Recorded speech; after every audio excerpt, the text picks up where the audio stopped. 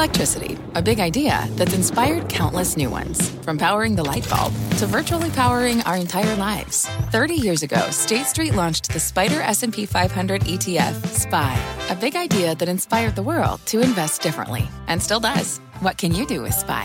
Before investing, consider the fund's investment objectives, risks, charges, and expenses. Visit ssga.com for a prospectus containing this and other information. Read it carefully before investing. SPY is subject to risks similar to those of stocks. All ETFs are subject to risk, including possible loss of principal. Alps Distributors, Inc. Distributor.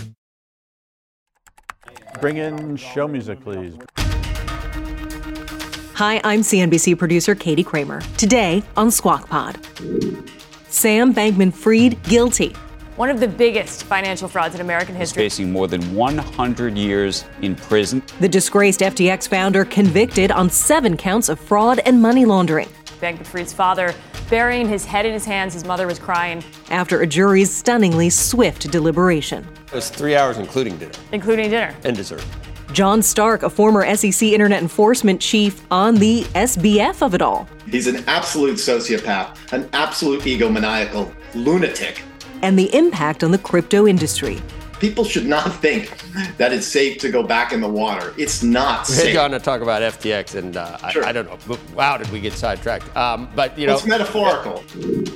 And 3 deals to end the UAW strikes. Transportation Secretary Pete Buttigieg weighs in. The bottom line is there is more than enough in terms of the value being created for more of it to be shared with the workers who create it. That's the premise, and that's what these negotiations have led to. Plus, Taylor Swift's seemingly endless hold on the economy. She's in your grocery aisle. Yeah, mayonnaise and ketchup. That's ketchup ranch. is Russian. Yeah. So this is ketchup plus ranch. Which I think Little is tangy. like another it's a pretty good combo. It's Friday, November 3rd, 2023. Squawk Pod begins right now. Roll Pro A, up track, stand Andrew by in 3, 2, 1, cue Andrew. Good morning and welcome to Squawk Box right here on CNBC. We're live at the NASDAQ market site in Times Square. I'm Andrew Ross Sorkin along with Joe Kernan and Becky Quick. What a morning. And now, as we said, to the SBF of it all, the trial, it's not the trial of the century. I don't know what we're going to describe it as, but FTX founder Sam Bankman-Fried found guilty on all 7 criminal counts in the FTX fraud trial. He's facing more than 100 years in prison. The verdict coming in right before 8 p.m. Eastern Time. And Kate Rooney was there in the room where it happened. Yeah, there's a lot going on there. Andrew, so the U.S. attorney called this one of the biggest financial frauds in American history. The verdict coming almost exactly a year after his crypto company filed for bankruptcy. Sam Bankman-Fried was convicted across the board on 7 counts of fraud and conspiracy on lenders, investors, and customers. It was an emotional scene inside that courtroom last night. Bankman-Fried's father burying his head in his hands. His mother was crying as that verdict was read. The defendant, Bankman-Fried, staring straight ahead, looking pretty stoic during all of this. The jury came back with a lightning-fast verdict. They started deliberating around 3 p.m., broke for dinner at 6 p.m. The verdict came in around 7:45 last night. In a news conference, guys, Damian Williams, U.S. Attorney for the Southern District of New York, delivering some brief remarks. Here's what he said. Cryptocurrency industry might be new. The players like Sam Bankman-Fried might be new. But this kind of fraud, this kind of corruption is as old as time, and we have no patience for it. Merrick Garland saying that Sam Bankman-Fried thought he was above the law. Today's verdict proves he was wrong. This case should send a clear message to anyone who tries to hide their crimes behind a shiny new thing they claim no one else is smart enough to understand. In their month-long case, the prosecution called FTX a pyramid of deceit. They presented evidence showing Bankman-Fried knowingly stole customer money. The defense team saying Mr. Bankman-Fried maintains his innocence and will continue to vigorously fight the charges against him. No official word on an appeal, guys, but that's what we do expect on all this. Wow. We said, you asked how quickly. I think you and both of us said quick. We thought quick. What they call in for pizza, I mean, they barely, ate. That was. Yeah, they took an hour. So that was 3 hours, including dinner. Including dinner. And dessert. There were some people speculating that they had a decision before dinner, but they wanted the free dinner, and then right. they had to. That's typically get how one more it goes. free dinner. Yeah. They did also get free Ubers home, but it was so fast. I mean, we were talking at 7:30 about they had asked the judge for Post-its, highlighters, right, a copy of the testimony, and so we thought that they were obviously doing work back there, but asking for follow-up. So we thought this is absolutely going into Monday, and got really a surprise verdict around 7:45. Right. And turned around really quickly. Now, the most interesting piece of this, just real quick, because I know we have a guest who's going to help us with this, there's going to be the sentencing piece. Yep. But even before that, there was a moment where the judge says to the prosecution, are you still planning to bring effectively a second part of this case around the campaign finance issue, which would be something they would decide on in February? Yeah. Can you imagine them deciding to prosecute him on those counts as well? Do you say to yourself, he's already in prison for the rest of his life, we're good with that? So this was a month-long trial. They had mountains of evidence where they did talk at certain points about some of the campaign finance violations, and they brought it up in the context of him lying to investors. It's in February, that's kind of when they have to make the decision, but they've got him for at least decades if they want. So I would think that they would probably say, let's move on. I did think it just might be fun to see all the benefited, because we've heard he gave it to both parties, but I think that's not exactly. I think a lot of people are curious. I think one party got a lot. Oh, I think it was actually. I know, but you've heard that no one gave more money to elect Joe Biden than this guy, right? I've heard that argument made before, but I think that he was giving to all of these sides. Look, the whole thing is just a massive. My view of campaign finance is it's all one massive bribery scheme. So it's terrible. Well, no. Yeah, but lightning fast. It speaks to a lot of bribery schemes happening that we now know, and we care about some, we don't care about others. Joining us now with more is John Stark, former SEC Internet Enforcement Chief. He's also the president of John Reed Stark Consulting. You get a lot of his closest associates basically to flip, and this is what happens, isn't it, John? All you needed was his ex-girlfriend's testimony, and it's probably not a surprise that it didn't take long. No, not a surprise at all. Prosecution did a brilliant job. The evidence came from two sources. These incredible cadre of turncoats of senior executives. I've never seen anything like it, with that many senior executives willing to work with the prosecutors for a year to help them with everything they need. And then the documents, the data from FTX itself, the FBI and the DOJ had access to whatever they wanted. The people, the data, somebody to come over and explain it to them, the forensics. So this was a quantity of evidence that was amazing. And then finally, you had a defendant who just would not shut up. Everything he said, and the prosecution was brilliant at impeaching him because he was so often saying things that were just completely untrue. He's an absolute sociopath, an absolute egomaniacal lunatic, and he just said whatever came to his mind, whatever he could do to facilitate his scheme. It's metaphorical, Joe, in the sense for all of crypto. This is just the tip of the iceberg. People should not think that it's safe to go back in the water. It's not safe. It's a mammoth house of cards. And if you look at crypto, Web3, blockchain, it's all a bunch of nonsense. And Bankman-Fried used all of that to promises that it was some sort of financial panacea, some sort of way to cure the unbanked, some sort of way to make libertarians feel at ease because the government wasn't involved in their financial transactions. So you, at this point, you're not just talking about some of the exchanges or the companies around crypto. For example, crypto covers a wide range. You think Bitcoin is one big scam? You don't think it helps the unbanked at all, John? No, it doesn't at all. There's not a single study that says that. In fact, there are studies that say the opposite. Tanansin Carmona at the Brookings Institution wrote a fabulous article where she explained that crypto hurts people of color, hurts the unbanked. Michelle Singletary is a legendary journalist for the Washington Post, a financial journalist of 30 years. She wrote an epic piece in the Washington Post explaining how it is not good for the unbanked. There's not a single study that says that. And again, it's just part of any Ponzi scheme. You look at Web3, it's just marketing blather. You look at crypto, it's mathematical computational blather. It represents nothing. There's no cash flow. There's no earnings. There's no balance sheet. There's nothing to it. And if you look at blockchain, which is the foundation of it all, right? This glorified append-only limited writer spreadsheet, you wonder what anyone is talking about. There's a letter, you can find it on concern.tech, from 1,500 technologists saying how absurd it all is. And so some people will say, well, this is bad. This is bad FTX, but blockchain is still great. Well, that's not true. I listen to every earnings call. Apple, Google, Microsoft, Amazon, Oracle, the greatest database company in the world. What are they talking about with respect to blockchain? Nothing. Crypto is not innovation, Joe. The iPhone, that's innovation. The internet, the cloud, AI, those are innovations. John, we had you on actually to talk. We had you on to talk about FTX, and Sure. I don't know. Wow, did we get sidetracked? But it's metaphorical. It's metaphorical. Well, okay, we can get. I could bring on 10 really smart people that would have. That kind of it's not how you approach the problem. Smart people. If Paul Tudor Jones or Stan Druckenmiller or Mark Andreessen or any of these guys come on and explain to you exactly how crypto works, we're not going to settle that here. We'll see. In hindsight, we'll see whether the entire thing is, as you called it, a big Ponzi scheme. But you're not there yet. So let's stick to why you're on today for SEC issues.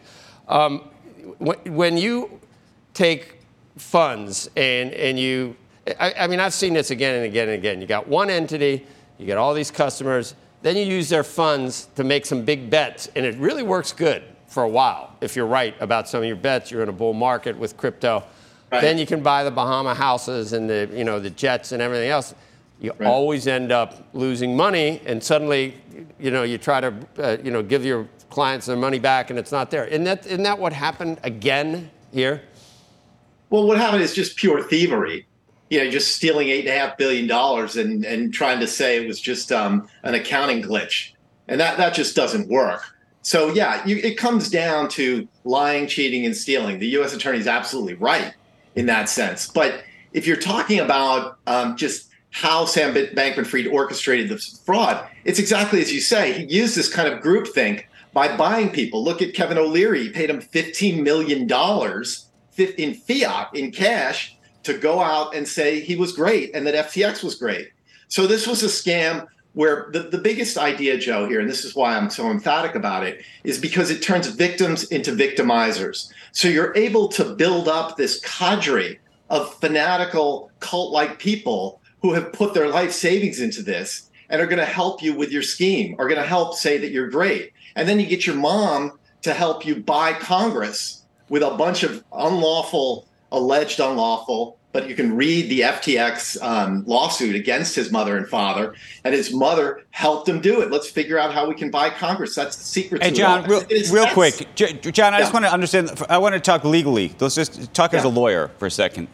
Yeah. Do you believe that the prosecutors will, not should they, will they, bring an additional case around the campaign finance issues in addition to what obviously has already happened? Do you say to yourself, as a prosecutor, do you say that, you know what, justice has been served, the guy is going to die in prison, that's what it is, we're not going to spend any more taxpayer money on this, we've proven the point? Or do you say there's a bigger point that needs to be proven, and we want to actually put this into the public record about the campaign finance issues? That's the discussion and debate now. Okay. So, I worked in the enforcement division for 20 years. I was chief for 11 years. We had to make these decisions all the time. And I think they're absolutely going to bring that case for several reasons, exactly like you said, that these are important principles of campaign finance. Now, remember, they might not be able to bring it given the case that's going on in the Bahamas. But assuming they pass the legal hurdles that allows them to go forward, they might bring it. They might add new defendants. They're going to bring in new facts. The way prosecutors work is they send messages, and big cases send messages. So if you can get a case like this, Andrew, there's been no phenomenon like this ever in history. If you watch YouTube, there are at least half a dozen, maybe a dozen commentators who went to court every day, watched it all, and then went on YouTube to hundreds and thousands, millions of people to tell them what was going on. There was more interest in this trial than the last time I could think about it was OJ. So if I'm a prosecutor and I'm thinking my job is to get the message out, you're talking about spending money. You want to spend money on prosecutorial resources when it gets a message out. And campaign finance reform, it's a cesspool. It's almost as bad as the cryptoverse. And so I think that for me, John, if you're the prosecutor, I would bring it. So we're just going to have to stay tuned because we could see BlackRock with its, if there's ever an ETF, Fidelity, the Bitcoin market cap. Bitcoin market cap is $700 billion right now. So there's going to be massive carnage, in your view, as this entire Ponzi scheme is exposed, and there's going to be egg on the face of all these blue chip firms at some point. Absolutely. Okay. Block all by right. Celsius. Every one of them. I can't wait to watch. Anyway, John, actually, it's going to be gut-wrenching to watch. It's not great. It's sad. We'll watch. It's terrible. We'll watch. You stated your opinion. We'll see what happens. Other people differ. Thank you, John. Good Got night. it, brother. All right. Okay. Thank you, guys. Coming up. This is fascinating. You're here. I just got here. You're here. I'm late. Snooze button issue? No, I just shut it off. Wow. Never done that. I was an hour and a half late. That's never happened. I've never done that in 22 years. It gets better when you get a little bit older because you never really sleep. You know what I mean? I didn't need an alarm clock. Oh, sorry, guys. Cheese will be next. Coming up on Squawk Pod, planes, strikes, and automobiles, Transportation Secretary Pete Buttigieg on the UAW deals, air traffic jams, and investing in autonomous driving. The pot of gold, so to speak, at the end of this journey is that we could have a radically safer country because, frankly, the track record of human drivers is murderous. BP added more than $70 billion to the U.S. economy in 2022 by making investments from coast to coast. Investments like building charging hubs for fleets of electric buses in California and starting up new infrastructure in the Gulf of Mexico. It's and, not or. See what doing both means for energy nationwide at bp.com/investing in America. What's on the horizon for financial markets? At PGIM, it's a question that over 1,400 investment professionals relentlessly research in pursuit of your long-term goals. Specialized across asset classes, but united in collaboration, our teams provide global and local expertise. Our investments shape tomorrow, today. Pursue your tomorrow with PGIM, a leading global asset manager.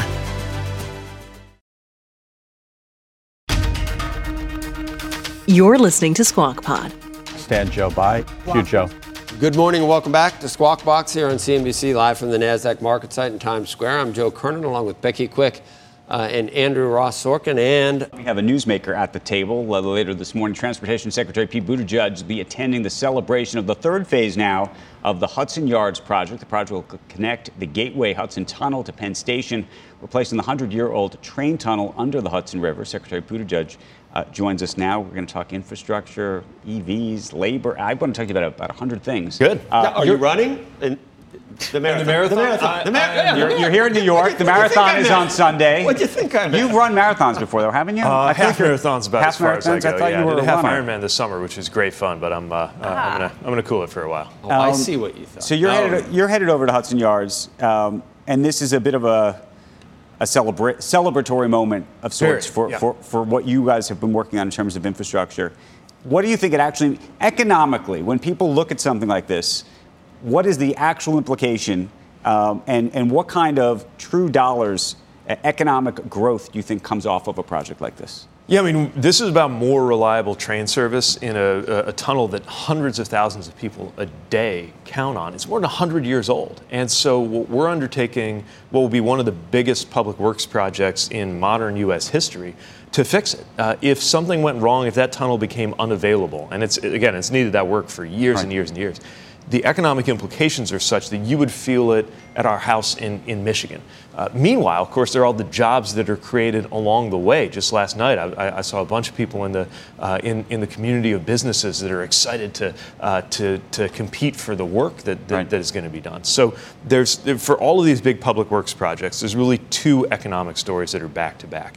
There's, of course, the ultimate benefit of being able to use it, or in this case, knowing that it'll be reliable. There's also the benefit along the way of, construction, engineering, planning, and even just the accounting services, the food trucks, all the things that go into that big project. Right. No, the reason I ask is I think we're at a very unique moment where the conversation in this country has turned about spending. Spending in this country. What are we spending our money on? We had Stan Druckenmiller on the program earlier this week. We're just talking about the amount of debt that we're taking on. We're sort of moving from crisis to crisis. We're now going to spend money on both wars in Ukraine and Israel and whatnot. And so I think there's a big question of how we spend and how do we actually spend in a way that actually makes sense. It's not a short-term solution, meaning construction jobs are great in the moment. May not be great in the future, and how we should actually think about all of this. Well, and what I would say is that we're talking here about the supply side, not so much in the 1980s sense of what was called supply side economics, but that the dollars need to go into building up the productive capacity of the United States. Remember, the shape of these infrastructure projects into this bill, very different from the last time you saw anything like this, which would have been different scale, but the stimulus work that was being done in 08, 09, right? Then the emphasis was just find a way to it was about demand. It was get that money into the economy however you can, which is why you always heard about shovel-ready projects. Now, yeah, shovel-ready projects, but also shovel-worthy projects because we're interested in building up the supply side of our economy. Given your role in transportation, what do you make of the UAW deal that's just been reached now with all three automakers, and what you think it will do both on the worker side, which obviously is going to improve their lives, but also on the cost side and the inflationary side of vehicles. So the average cost of a car is going to go up by about $900. Look, I come at this from the perspective of a son of South Bend, Indiana. Our city was home to UAW Local 5 and UAW Local 9. I saw how the middle class of my hometown was built through the fact, not just that the jobs existed, but that auto jobs were good paying jobs. And our city, even for decades before I was born, was recovering from the aftermath of losing Studebaker in 1963.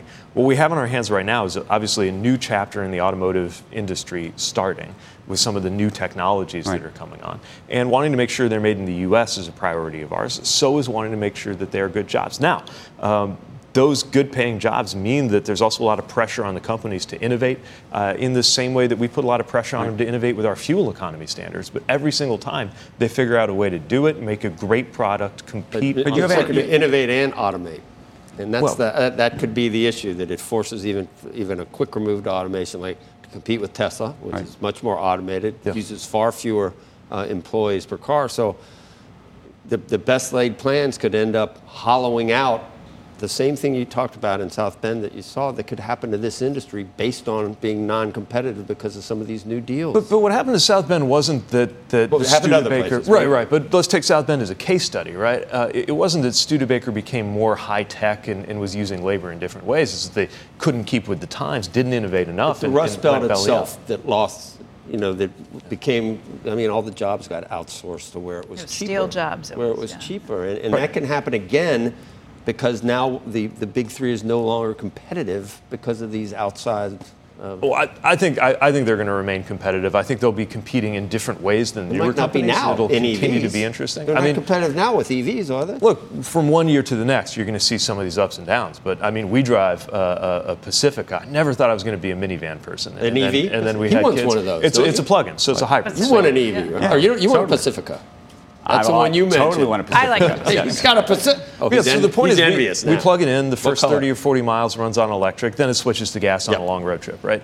But my point is that the U.S. auto industry, where they're talking about the newer companies that grew up around this, like a Tesla, or the big three, they're all finding ways to compete on, yes, they have to obviously make sure that they keep driving the cost down, but also they're competing on quality. We're excited about that. I think a great motivated labor force is a big part of that too. Can I just ask, I come from a union background too. My grandfather was the president of the Carpenters Union in Indiana, but let me just take a look at one of the things they agreed to today that kind of shocked me. The big three is going to be paying the strikers a daily wage for all the days that they striked.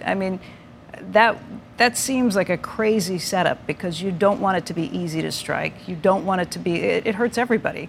Yeah, but when people are on strike, that's what the funds at the unions were for. Yeah, they have a strike fund. But look, the idea of doing that's just like in a negotiation. You don't agree to pay the other person's attorney fees because you don't want to be back at the table. You want to force people to have to work things out before it gets to that extreme measure. Yeah, but sometimes you do agree to pay the other person's attorney fees. Those are the economic things they worked out at the table, right? And maybe it could have come in a different fashion. And I wasn't there at the table to see all the different dials that they were turning. But look, I don't think you're ever going to have a situation where workers go on strike lightly.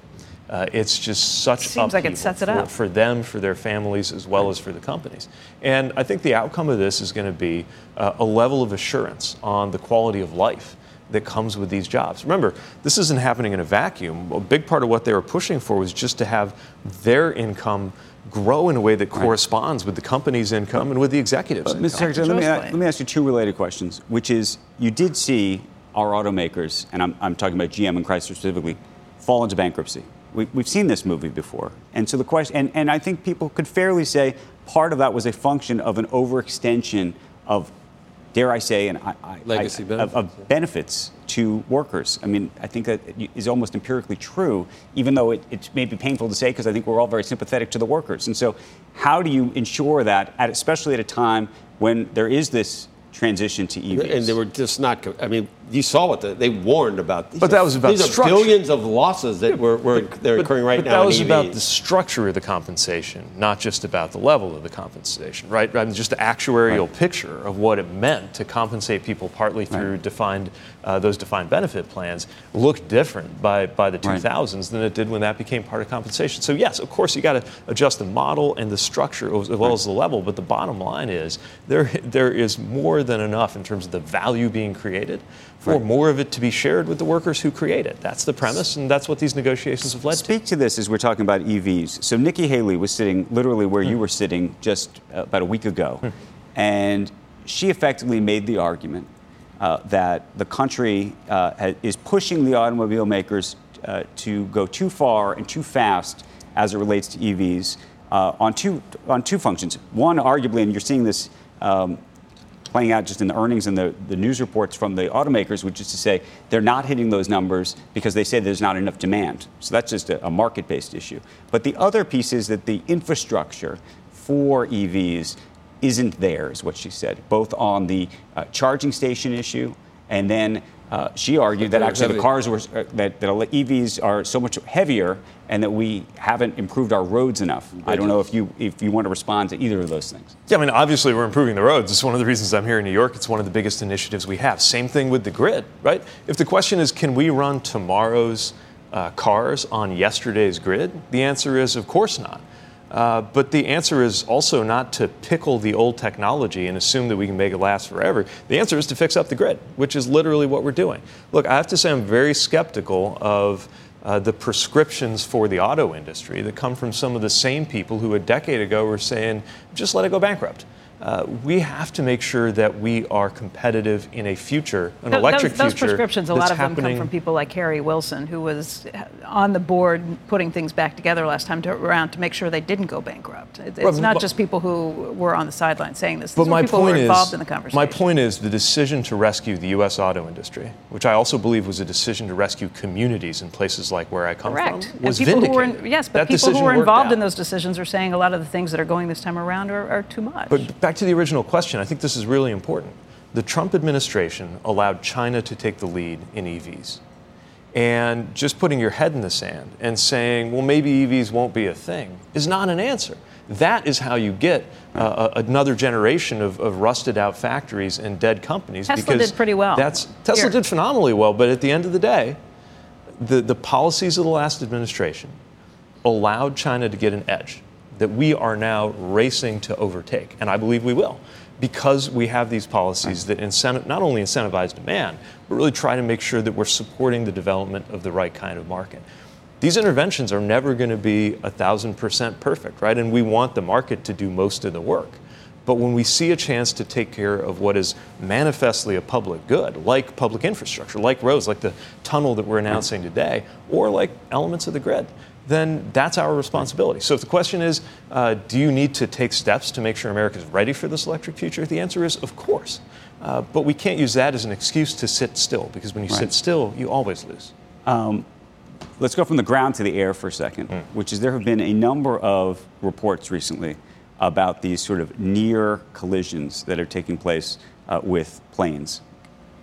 I mean, God forbid that they ever happen, but they're scary when you read them about these moments that where there are these super close calls, And it's almost by the grace of God go I kind of thing. It appears if you're reading these things. Well, let's be clear. It's not the grace of God. It is a multi-layered aviation system that even if one piece fails, another one catches it. The aviation safety record in the United States is fabulous. I mean, think about it. And yet these reports seem to be worse today than they were 5 or 10 years ago. You tell me that that's wrong. I don't know. And then the question is, if that is the case, what you need to be doing about that as it relates to training, as it relates to having more FAA employees, et cetera, and technology. Yes, and I'm really glad you mentioned technology. And actually, AI is part of the picture of how you manage the future of the airspace, because some of these things are computationally complex. So any given year, there are a number of what are called runway incursions, and addressing those is the top priority of our new FAA administrator, Mike Whitaker, who just got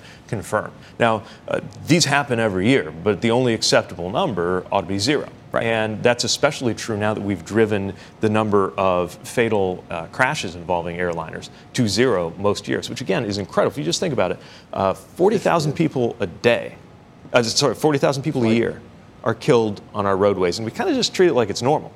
That's like a 737 every single day.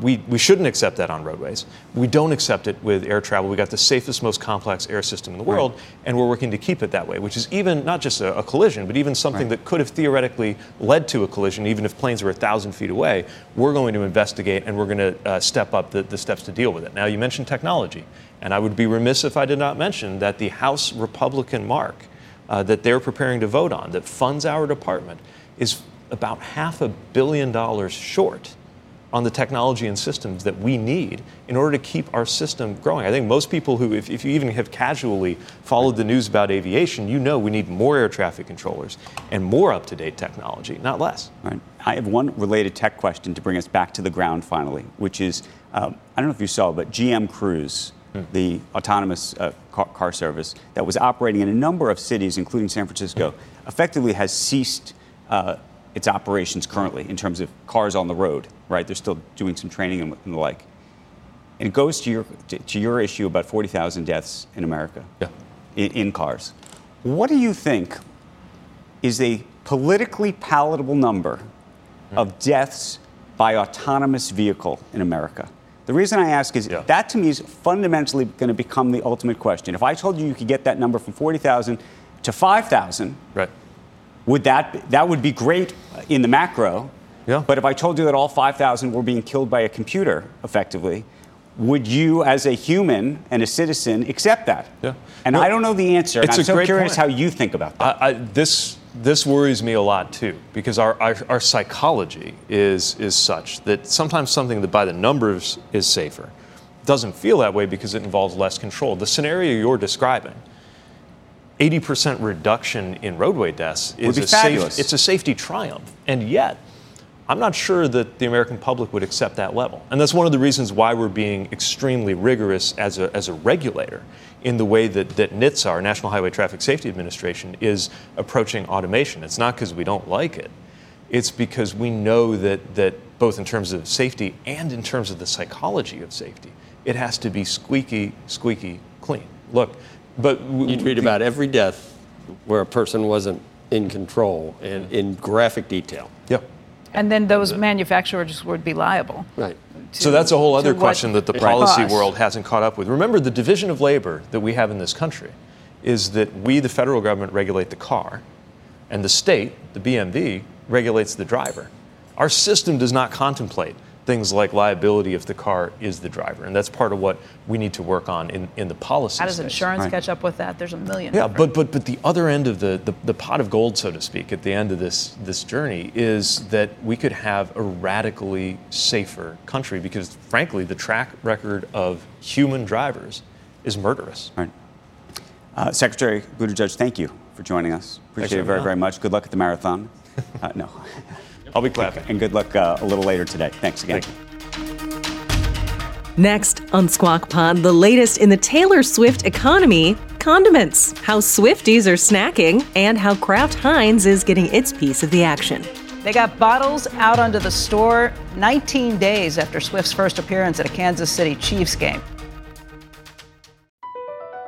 Across America, BP supports more than 275,000 jobs to keep energy flowing. Jobs like updating turbines at one of our Indiana wind farms and producing more oil and gas with fewer operational emissions in the Gulf of Mexico. It's and, not or. See what doing both means for energy nationwide at bp.com/investing in America.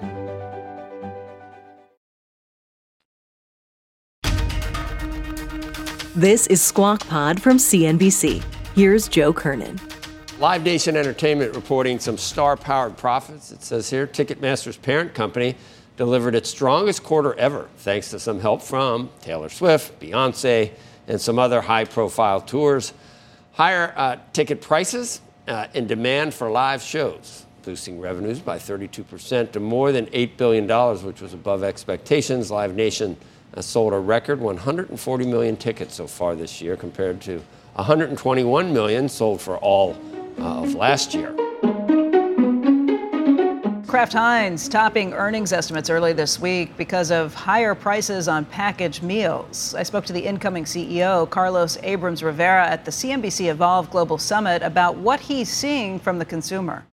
There's also a number of consumers who actually are more managing the value from a cash flow of their family. And those consumers are making two choices. One, they're looking for more of a lower price point overall, and they're also making some choices on the type of grocery stores they go to. So we are making sure we have more availability of the dollar type of products, so that way we can make sure that they're accessible to our brands, but in a price point that allows them to manage their cash. And we're also increasing the number of SKUs we have in the dollar channel, for example. Kraft Heinz is also innovating. The company sped up development of a new product based on a meme of Taylor Swift eating a snack at an NFL game. Chicken, ketchup, and seemingly ranch. First of all, I love Tete. So I have... You're a Swiftie? I have, oh my Lord, please come in. That actually was the result of us investing back in our people and in our marketing.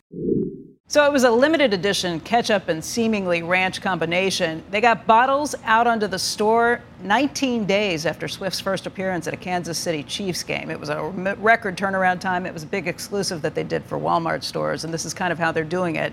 They've got brands in stores all over the place, but to be able to give special items to certain stores is kind of how they keep customers in play with it. Pretty good combo. What is not together? There's something that is ketchup and it's like, mustard. What is that? It's Russian? I think Russian dressing, right?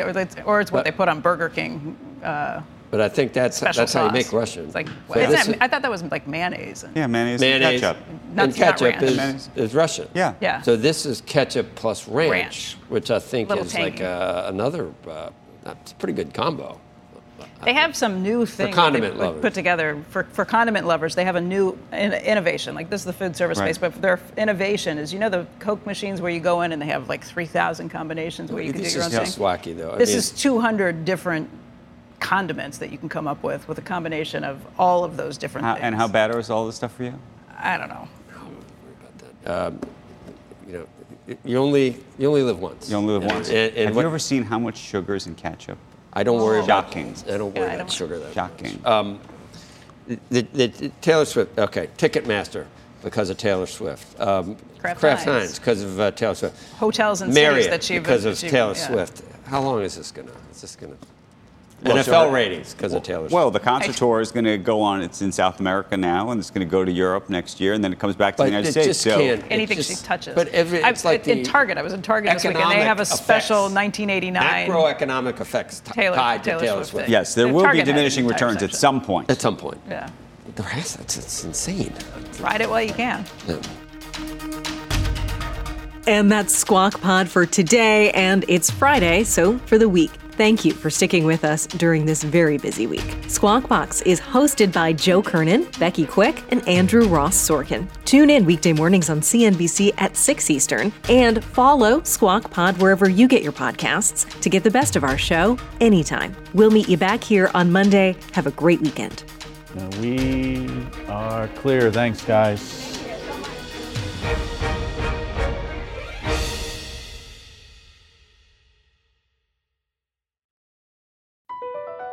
BP added more than $70 billion to the U.S. economy in 2022.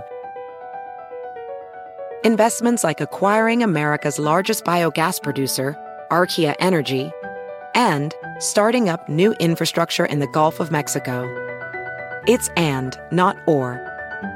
See what doing both means for energy nationwide at bp.com/investing in America.